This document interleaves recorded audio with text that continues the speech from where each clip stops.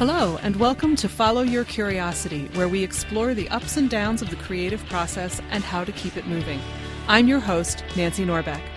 I am a writer, singer, improv comedy newbie, science fiction geek, and creativity coach who loves helping right-brained folks get unstuck.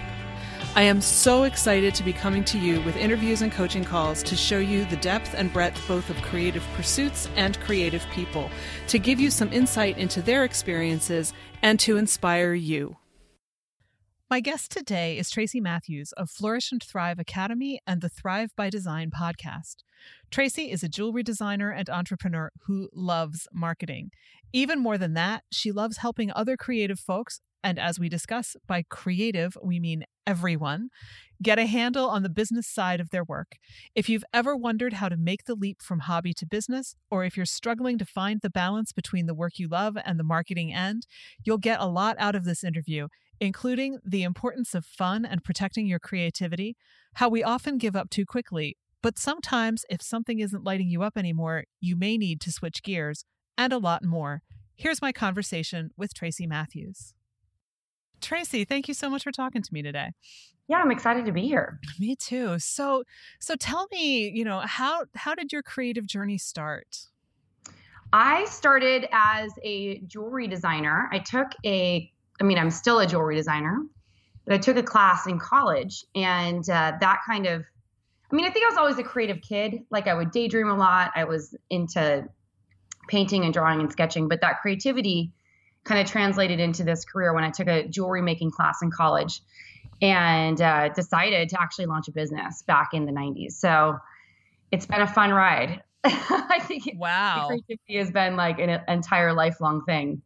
How did you end up deciding to start a business with it? I mean, jewelry is kind of an unusual thing, though it is a little bit more tangible than, a lot of people get grief from family and friends at the idea of wanting to be an artist or a musician. Was it a little easier, do you think, since it was jewelry, or was it still like, what are you thinking?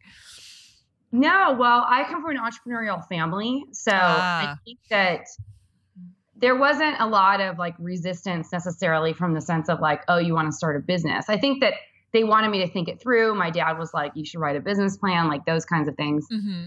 However, I don't think that there was like lashback, like you can't do this kind of thing like a lot of people have. That came a little bit later, when I actually launched and I was married, and my ex-husband was like, you have to start making money or else you're going to have to go back and get a regular job. But as far as deciding to launch a business, I was on a path to have a career really in retail. I was working at Nordstrom. I wanted to either go on a buyer track there or start my own boutique, because that was kind of a thing back then. And I was working in boutiques and in retail to put myself through school. So I think that originally I wanted to own a store and buy all these brands, and I love fashion and all those things. When I found jewelry design, one of the stores that I had been working at throughout college was starting to buy up these independent designers. And so when I realized I had this talent and started making jewelry, and then people wanted to buy it seemed like the next logical step to kind of keep things going. So I think I really was fortunate because I got in on the independent jewelry scene before it became like you could throw a rock and hit a jewelry designer nowadays. I think with the rise of Etsy, it's become much more accessible for basically anyone with a product to kind of get online. And back then it was much more of I don't know if grind is the right word, but the only way that you could really grow a big brand was to sell into stores. So you had to be pretty committed to actually make that happen. Yeah. So how long did it take you to get to the point where you were in a position to sell something to a store? Well, I did the business part-time for about 5 years while I was putting myself through school. So I would mainly sell to friends and family and extended network through what I called jewelry parties at my home or other people's homes. And then I think at one of those I'd meet a couple of people. Oh, I know someone with a store. So I started selling to a couple of stores, mostly on consignment back then. But I realized early on, like, consignment really didn't get a commitment from the store to sell stuff. And I remember sending a whole bunch of jewelry to this store when I was still in school. And 3 months later, I called them. I'm like, hey, what's sold through? And they're like, oh, we haven't even unpacked the box. So I was just like, I'm done with that. So when I finally was like, okay, I'm going to do this, I'm committing, I got married and moved to San Francisco and I felt settled. I started approaching local boutiques and stores there. And I got into like one or two right away. And then that was kind of when I decided to start the business full time. And within about a year, I think I was in 8 to 12 stores or something like that. So it was a lot of trial and error. It was a lot of rejection, a lot of people saying, no, you're not ready yet, but come back later kind of stuff. And I just stuck with it because I really wanted to make a living with my art. Yeah. When they would tell you weren't ready yet, what kind of things did they mean? Well, I got a lot of feedback, like the collection, maybe you could develop the collection a little bit more, or we have that look covered right now. So come back later. Most of the feedback was really from the perspective of, like you have talent, but these are things that if you want to be carried in a store like ours, these are things that need to be fixed. So I actually like really listened, where most people would have taken that as like rejection. I listened to it and I was like, okay, well, how can I use this to improve what I'm doing? Because I knew I was still kind of in the nascent phases of like really like finding my signature style and what I was all about. And then I kept developing, and then I got into a couple of really key accounts, a store in San Francisco called Metier and a store in Portland, Oregon called Twist. And they were both, I think, in my second year in business and full time. And those two stores really opened the door to many others because they were well-known history. And so I think it's important sometimes to get, the stores, I suppose, that are going to expand your name. And that's sort of what happened there. Yeah. It's a little bit luck, but a lot of persistence along with it. A lot of hard work and persistence and using connections. If people knew someone, the way I got into this store Twist is that my friend was from Portland and her parents were friends with the owner because they'd bought a lot of stuff from that store. And so she just asked them, can my friend send you some line sheets? And they said, yes. And then they faxed me an order because that's when people still fax things. And I was like, what? And I remember it being like $4,000. It seemed huge at the time because this was back in the 90s. I was getting orders for like $300, like really small orders. So I was excited. Wow. Yeah. That must have really been a confidence builder too. Yeah, it was good back then, especially when I was starting out. Yeah. So what is it about the actual process of designing jewelry that appeals to you? Well, I mean, I only spend about 5% of my time designing jewelry these days because I do so many other things in the creative space.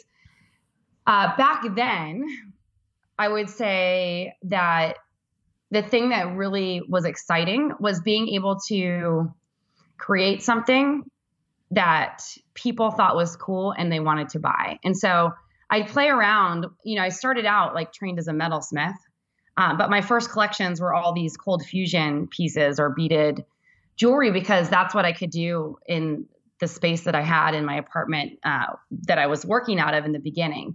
And so I launched my first collection sort of like outside the scope of what I was trained to do. And then I just kept evolving it. But the thing that I really liked working with my hands, I think more than anything over time, though, what I really enjoyed was that I designed something that people wanted to buy. That makes sense. Yeah. And then these days, because my business model is so different, that was really a wholesale model. And over the years, I sold to about 350 stores at the height of my career, which is awesome. But nowadays I work one-on-one with private clients, and I'm really the process I work with now is really more of an intuitive design process because I'm designing in my style, but specifically for someone. So it's like I'm taking a look at their lifestyle, like kind of their taste and what they do and what they wear, and designing something in my aesthetic for them specifically. Oh, wow. Yeah, so it's one of a kind. It's a little bit different. Yeah, that sounds like an interesting challenge, though. Yeah, I really enjoy it. It's fun. I wish I had more time to do it, but I'm running so many other businesses. It's kind of like one of those things. So tell us about the other things you're doing. Yeah. So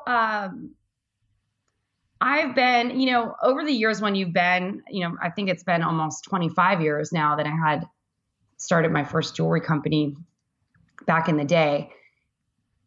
You get people along your path who like get to know who you are as a designer, who like might look up to you, and then they ask for help. And so this was happening a lot. I would get designers reaching out to me saying, "Oh, I saw your jewelry in Lucky Magazine, or I saw your jewelry in InStyle. I'm starting a business.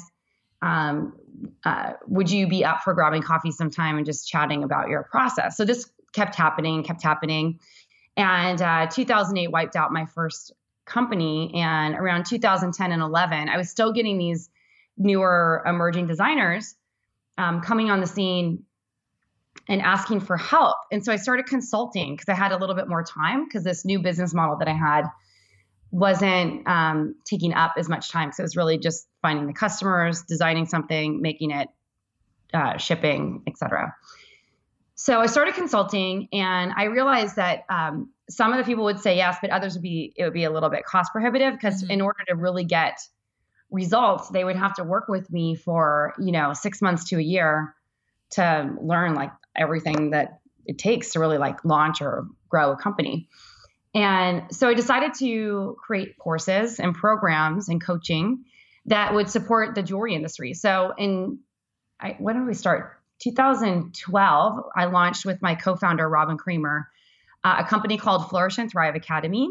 And we help independent jewelry designers launch, grow, and scale their sales from 0 all the way to 7 figures, depending on what their goals and what they want. And we do that through programs, courses, and coaching, and some consulting, but not as much consulting anymore. Mostly, maybe it's more like coach consulting. So you're like, we coach and consult at the same time in a group format. So that's one of the companies. And then last year I launched a brand called Creatives Rule the World, which is more of a speaking, writing, and event platform.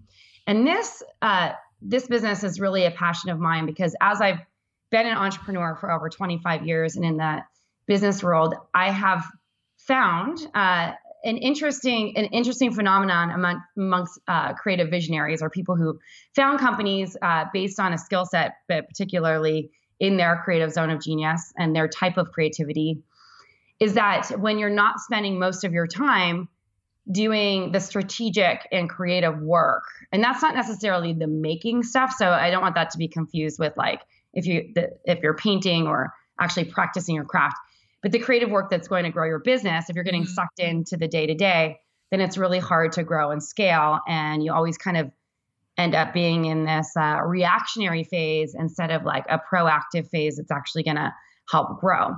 So I started to become fascinated with protecting my own creativity. And then with our coaching students, I started helping them do the same. And that led to this other business. And so we host retreats and masterminds for visionaries and creative thinkers who are entrepreneurs. So tell me more about protecting your creativity. Yeah, so it's interesting. One of the things that I love to do is come up with ideas. Like I really think that that's my strength as an entrepreneur. And I know many visionaries and entrepreneurs would probably say that that's the same thing. But what ends up happening is that you're running a business and then you get pulled away and you have to do all these things. So I started, this started way back before I even really knew what I was doing. But when I had a team back in San Francisco, we had this big office space and I had up to 13 people in the office at certain points helping us design, make, and ship the orders or doing different parts of the business. Many of them were students, so they were part-time. And I hadn't really understood the impact or power of like developing systems in my business so that I wouldn't get interrupted. So I would have a line outside my office most days of people asking me questions, or that I get interrupted all day. And so one of the first things that I started doing was setting boundaries around when people could actually ask me questions. And then I had a rule. They had to come to me with 3 possible solutions to those questions. I realized later that many of those things would have been solved if I asked them to create systems so that they knew, like, if they had a question, they could go reference that first. But I was new in business. I didn't get this at the time. Then I would start creating morning routines and time alone where I could work, because I'm really freshest in the morning. And so this doesn't necessarily have to be in the morning for anyone. It could be later in the day if that's your more productive time. But uninterrupted time where I was working on business development. So that would be, for me, it's the morning, and that's like time to think, time to, focus on maybe nowadays more like content that I'm creating, time to like brainstorm or reach out to strategic partners or people who can kind of spread the word about what we're doing. All of those kinds of things. So I was blocking time out in big chunks to kind of focus on my most productive and creative work. And then I started instituting these creative days. And my team knows that they aren't allowed to interrupt me really during that time, that it's a creative day. Like if they need something done, I'm not going to, or if they have questions for me, that they can't interrupt me on that time. But those creative days that I do now are really an opportunity and a structure for me to work on big projects, to write my books, to create content that's relevant to business development and growth. And so when you're strategic about it, and there's so many ways to protect your creativity and protect your time, but when you're strategic about it and you're really thinking through about why you're doing this, it offers you this space to actually do your best work. And so there are many tools that you can actually use to protect your creativity. Those are just a few. Creative days, setting boundaries around your time, and then also using your most productive time during the day for the most productive or the most important things that you have to do. But it really helps. And the other thing that I think is really, really important, and this will be individual for everyone else, is to have daily routines. And you hear this a lot, but like a journaling practice, maybe a meditation practice, or doing the same thing every day when you wake up in the morning so that there's structure and routine. One of the things that I've heard out of many creative types' mouths is that they don't like structure because that's the reason why they started a creative business. But then they're all over the place. They feel overwhelmed all the time. They can't get anything done. They feel like they're not good at business and all these things. And I argue that when you create more structure in your schedule or your day, you actually, you're more productive. That's kind of an obvious thing, but you're more creative because you actually can have like a container for that creativity instead of just trying to like wing it and come up with it at a random time. Does that make sense? It makes absolute sense. And I totally agree with you. And I have been one of those people who is like, oh my God, don't put me in a box. Don't make me do it your way. I want to do it my way. And there's a place for that, but it's so true that sometimes the lack of structure is what keeps us from doing what we want to do. I mean, even if structure is just, I'm setting aside 2 hours on Thursday night to do my painting. Yes. It's there. It's waiting for you. And then it's like, it's demarcated. It's like nobody can come into that 2 hours because this is my 2 hours.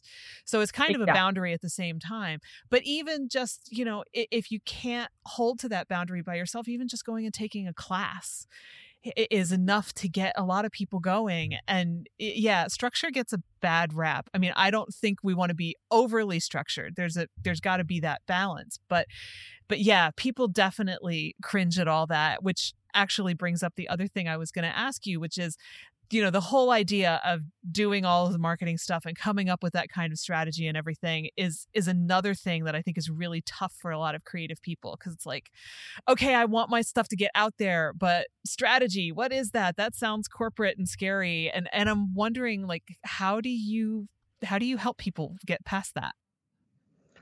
Well, I think the most important thing that I have experienced, or that I know to be true, is to actually just find a teacher or a mentor or someone who could tell you what to do.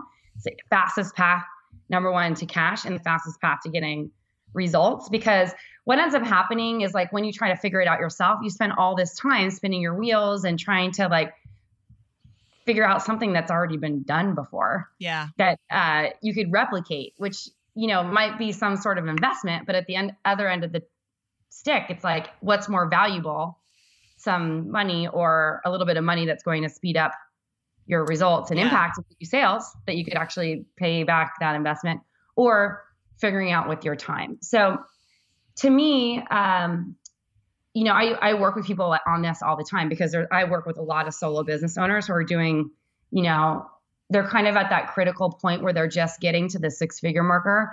And if they're doing it full time with a product-based business where there's like a physical cost of the product and that's the revenue, especially if they're living in a place like New York or something like that, they can't afford to really hire a lot of team to support them. So they have to be productive and understand like, okay, at this moment, at this time, I'm going to be working on marketing. And so my best tool for that is something that I've been doing forever, but I've named it, when we started Flourish and Thrive Academy, which I call time blocking. And then you can also set a timer and do like Pomodoro method or something like that to switch tasks, but time blocking and then certain days for certain activities, because when you show up in the morning and your brain knows exactly what it has to focus on, there's no switching gears or like uncertainty about what needs to be done. So if you're on a sales and marketing day, you know that, the productive hours of your day are going to be focused on sales and marketing, whether that's creating a marketing plan, doing strategic stuff, or all those other things.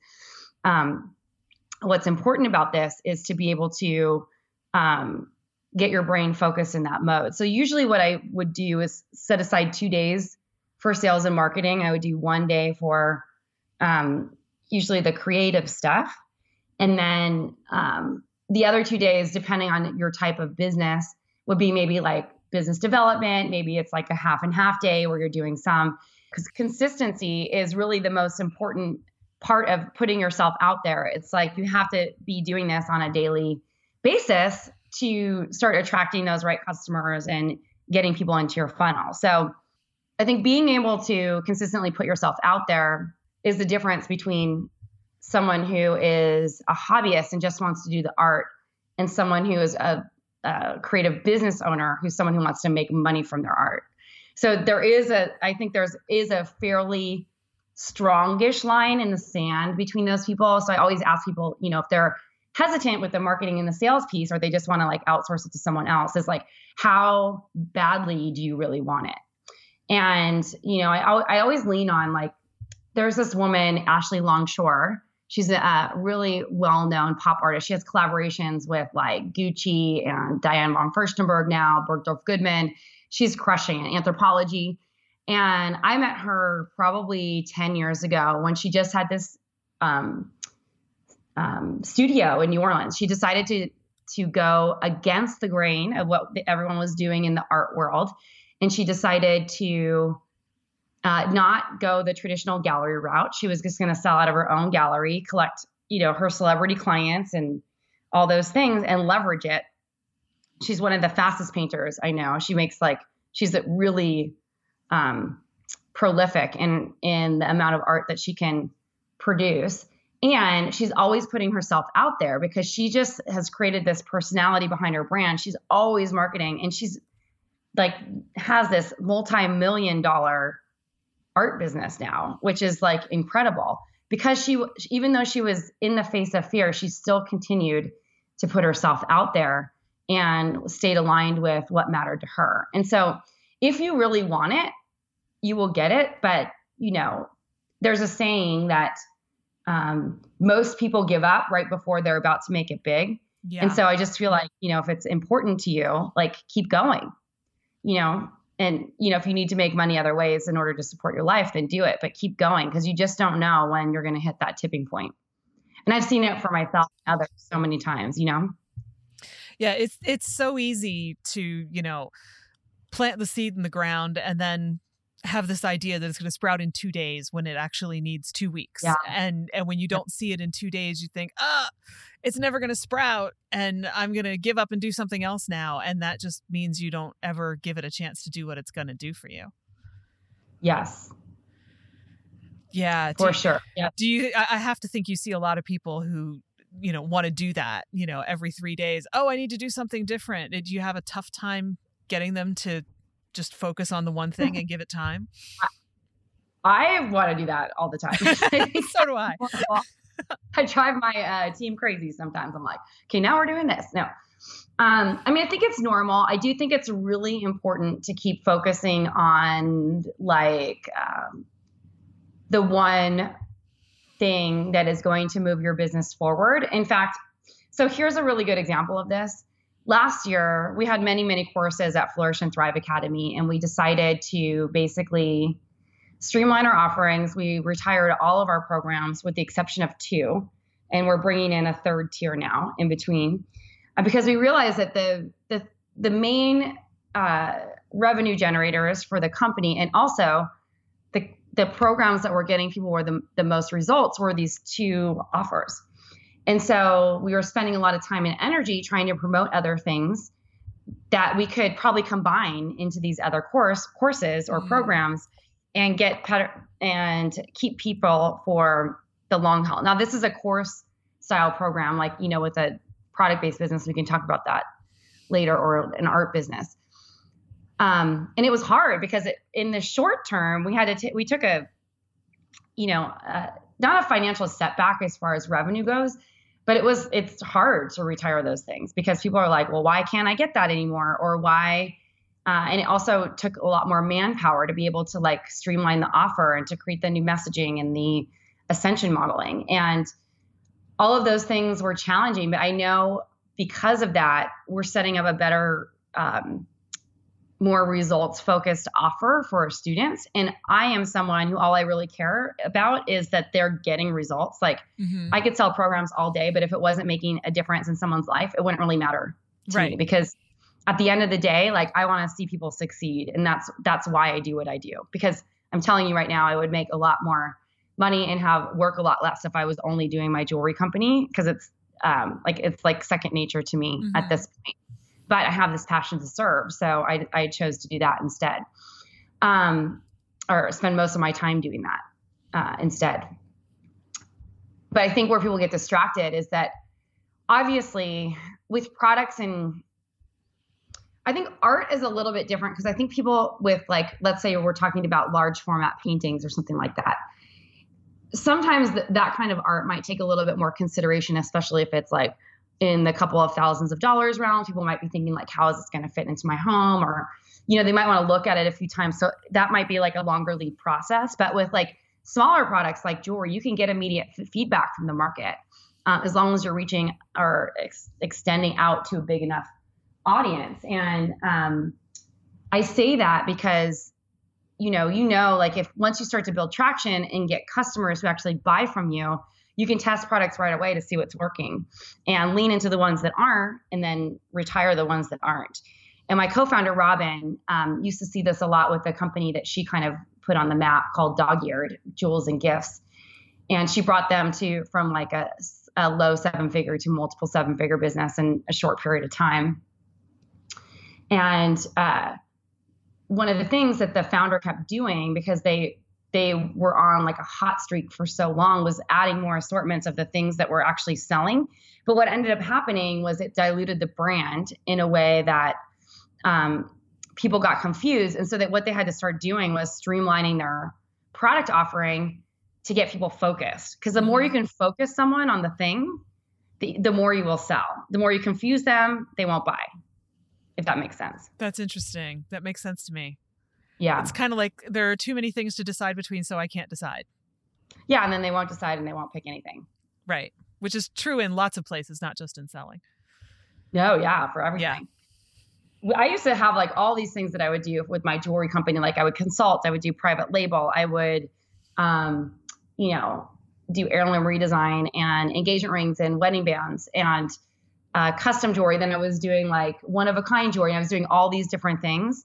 And when I decided to cut everything out except for the basically the custom design pieces, and then specialize in heirloom redesign and engagement rings and wedding bands, it became so easy to sell. It was no longer a problem or an issue for me, which was amazing. Yeah. I think that's a surprising thing for a lot of people. But yeah, if you make the decision easy. Yep. Yeah.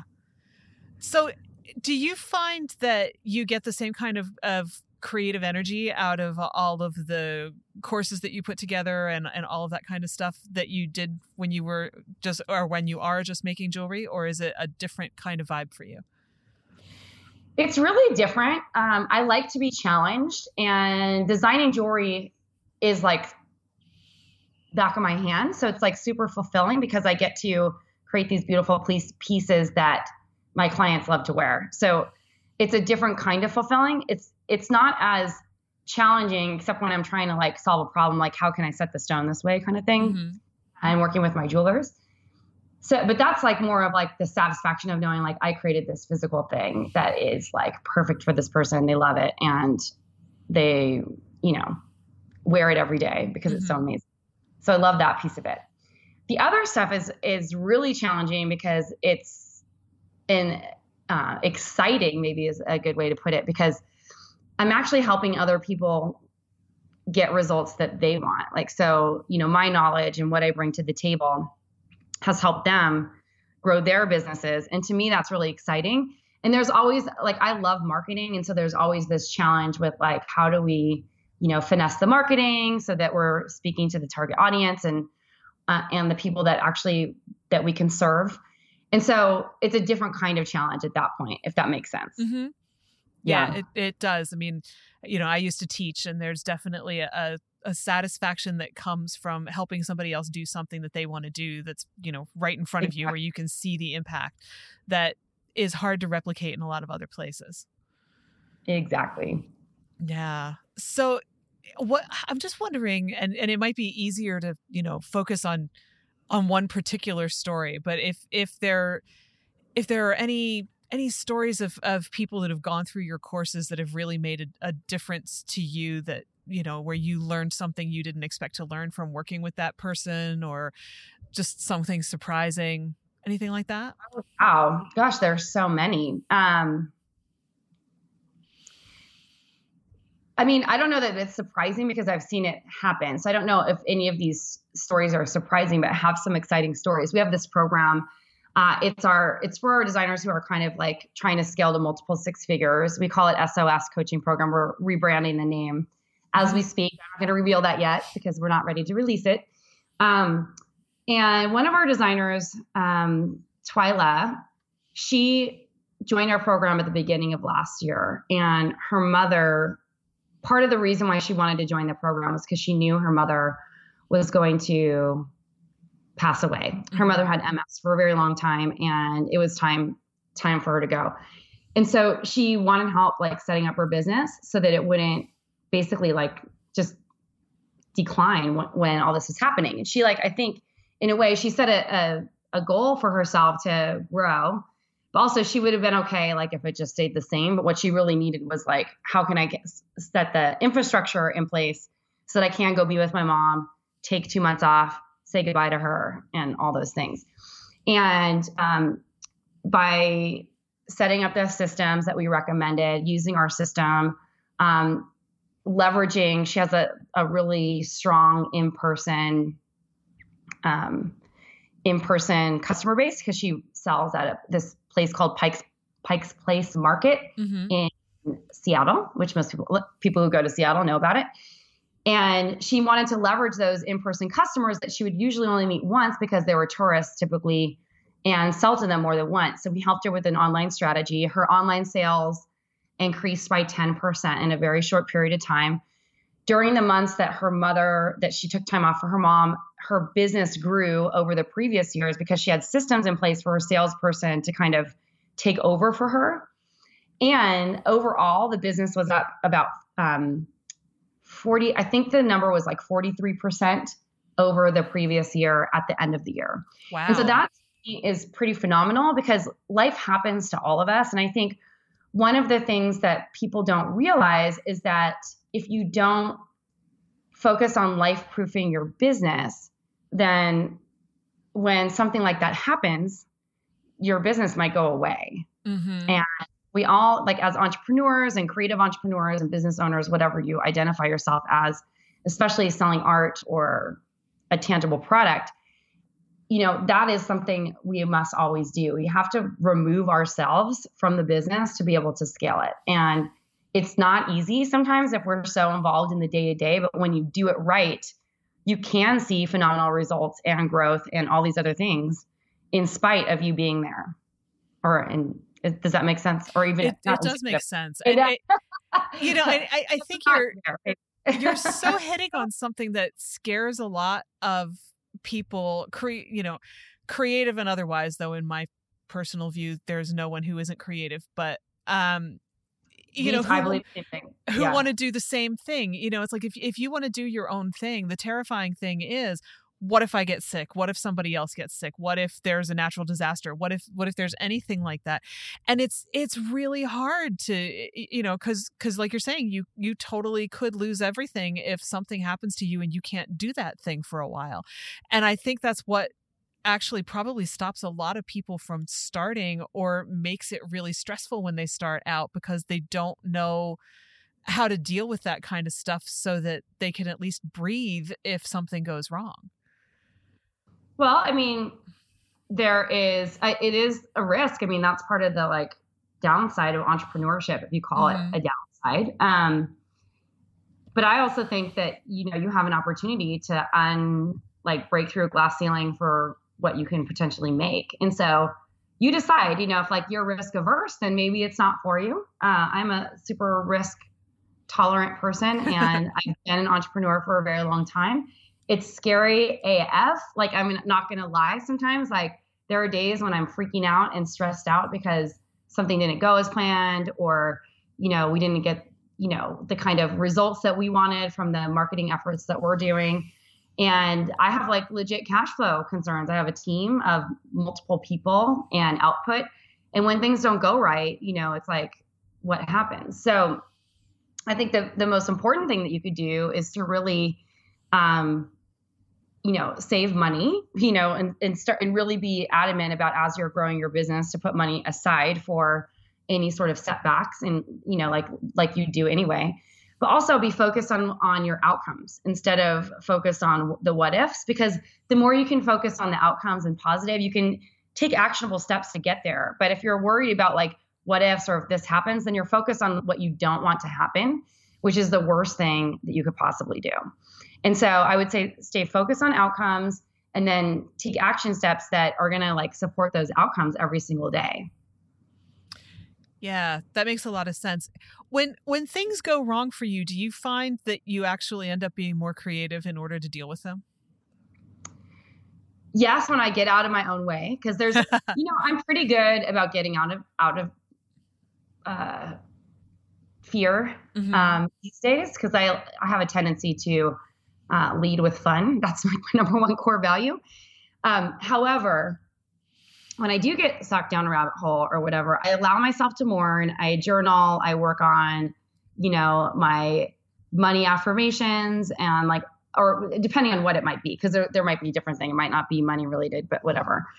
And the first thing I really do is to focus on getting my energy back to a positive place, because the negative energy is what zaps creativity, or feeling stressed or overwhelmed, or stressing about money. So you have to get your head in a positive place first, and then use your go-to tool. So if that's journaling, if that's meditating, if that's something else, then or whatever it is for you, maybe it's dance or movement, or actually doing your craft, then get back into it, because that's sort of what I do. And then I sit with the space and start to think, okay, list all the ways that I can change the situation, or move things forward, or create the plan, or what's another way to think about this? How can I zig when everyone's zagging, or whatever? Mm-hmm. And kind of get out of my own way, and I'll come up with a lot of ideas. The majority of them probably aren't the right thing, but when I can really focus on doing that, something good comes out of it, and we end up getting a result. Does that make sense? Yeah, it does. And I think people get hung up on needing more ideas sometimes, when really you probably only need one. So, coming up with a lot of ideas, most of which don't work, isn't something we should look at as a problem. It's okay, so figure out which ones don't work, figure out which ones will, and run with that. 100%. And a lot of the best ideas and the best laid plans really aren't that good in the first place. Yeah. But that's what leads you to the really good idea. It's keeping that creative muscle pumping and moving forward. I remember I was at an event, Amy Porterfield's event in October of last year. And she said something, they were trying to figure out how they could combine all their offers. And she was having a really hard time with how to sell it and monitor it. And someone on her team was like, what about if we just combine them all into one thing? And she was so upset because she was like, duh, that's like the simplest idea that we could have even done. I'm trying to make this all complicated. So sometimes the answer or the creative answer is actually in simplicity, in how can you make it less stressful for you? Mm-hmm. Yeah, I think so. We get hung up on that idea too, that something creative has to be wild and out of the blue and something you wouldn't think of before, when that often isn't the case. Exactly. Yeah. So could you tell us more about leading with fun? Oh yeah. Well, my number one core value is fun. And our core value of both of my companies is fun, one of them. And, for me, anytime in life when something doesn't seem fun, it means it's usually like a no, or you're going down the wrong path. And so it's not to say that everything is easy, because fun sometimes isn't easy, but it's because to me, fun is defined as challenging, or that something that's going to grow, or something that's going to bring enjoyment or life to my life, or something that's going to help move me or launch me in a new direction. It could mean going out and literally just having fun and doing things that are fun.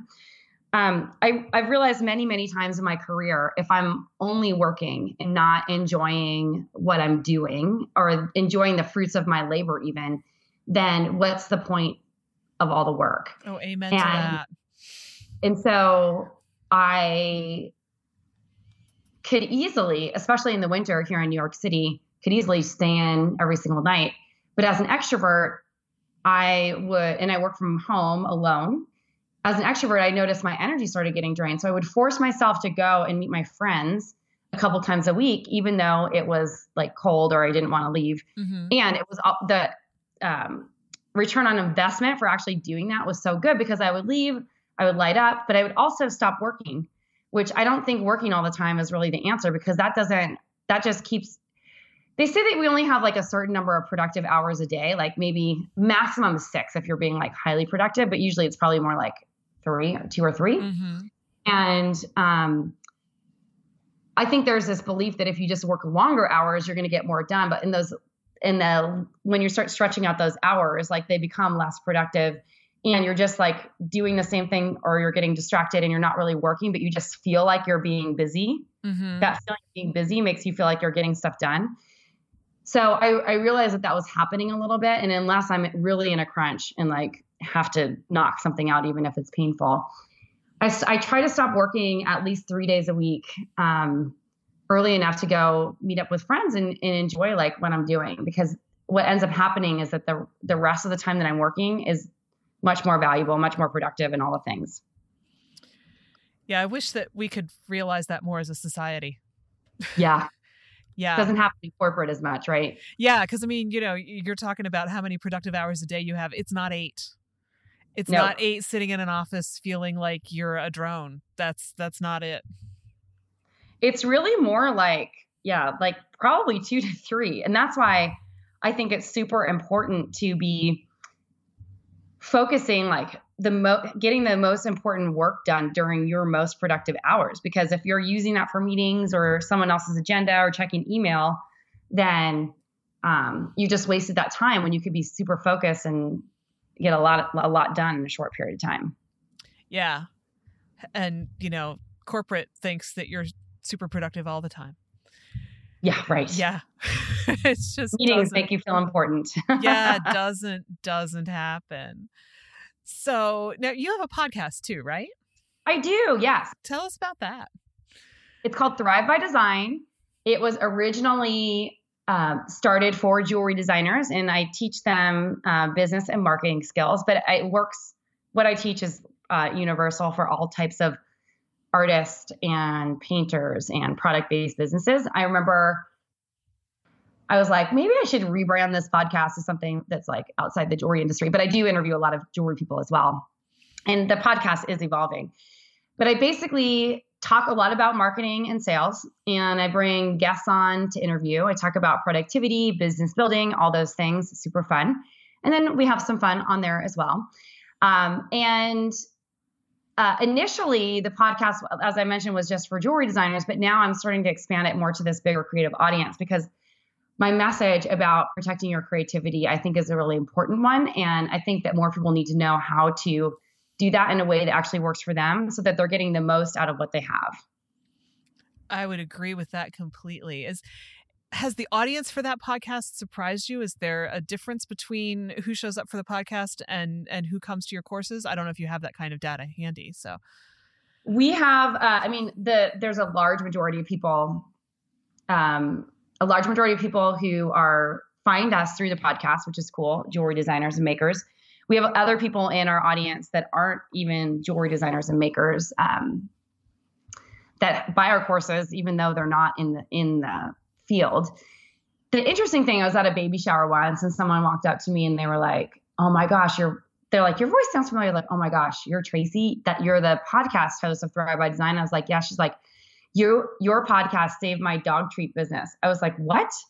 So this woman, who's a friend of my friend told her about the podcast. She's like, "Go listen to it. Even though you're not a jewelry designer, it will really help you."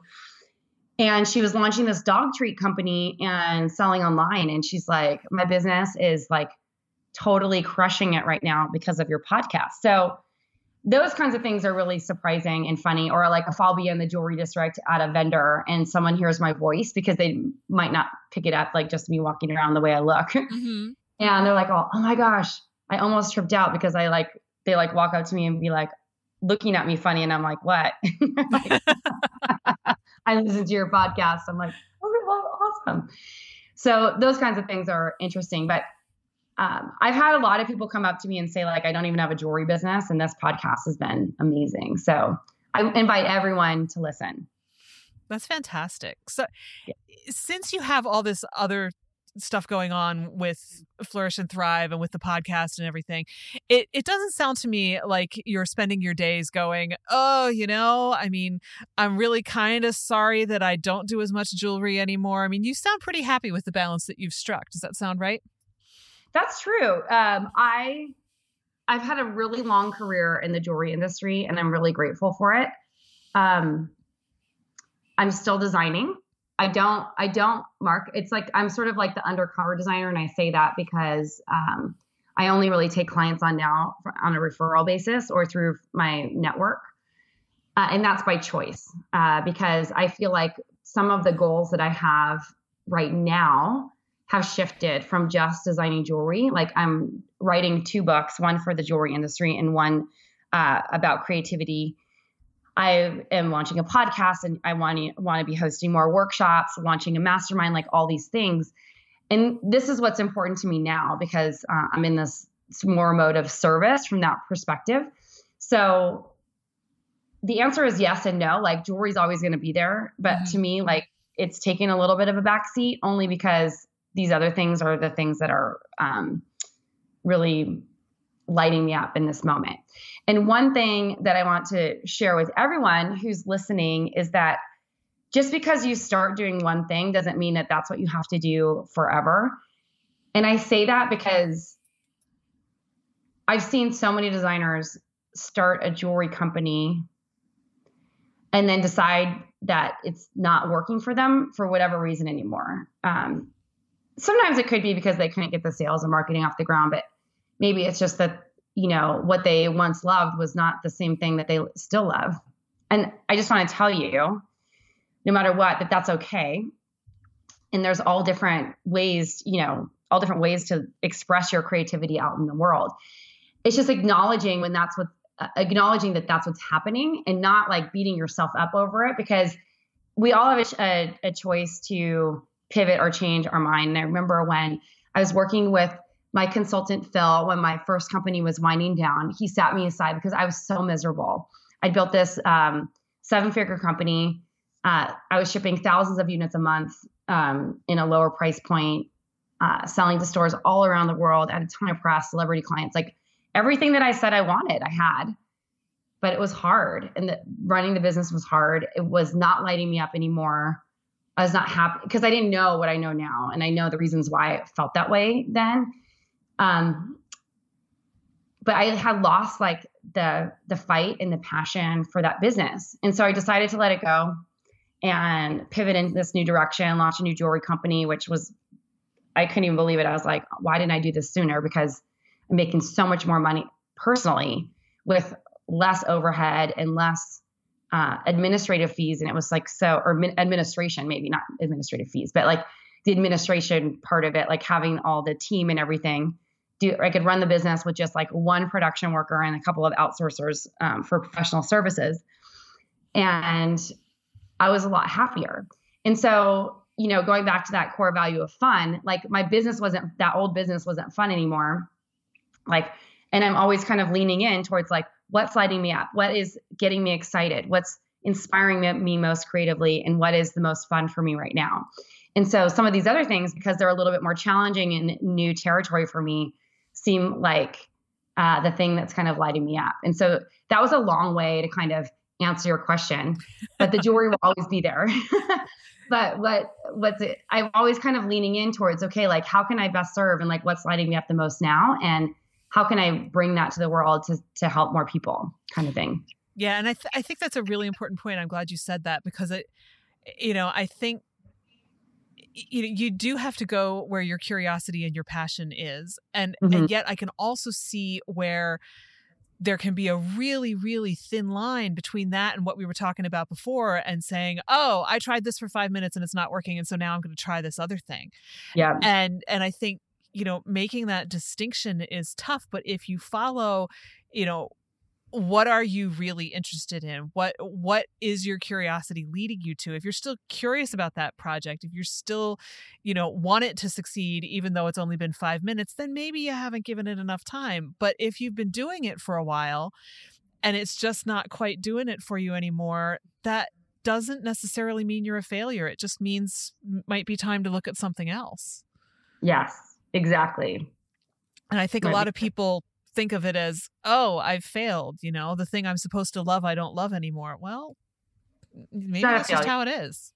Yeah, it is just how it is. And I think that as creative entrepreneurs and people putting themselves out there are no failures. There's just lessons. And you look at so many people who pivot and change direction over time and how they've grown. Even some of the biggest like product houses or fashion houses or jewelry houses, like they're always pivoting, or sometimes they're bringing in other kinds of products, to sell because like that's exciting, or they're developing new things, or like something that started as a shoe company turned into like a full-on clothing company or whatever. Like there's multiple ways to pivot and evolve. Every 5 minutes changing, that's a different problem, I think. But if you've tried something for a while and that's not like, and you had some success and that's not where your passion lies anymore, it's okay to make a decision to change. Yeah. And it's, you don't have to be married to it. No. Yeah. 100%. Yeah. That's a huge thing, I think, for a lot of people, because identity gets tied into that and everything else. And so who am I without this thing that suddenly isn't lighting me up anymore? Exactly. Yeah.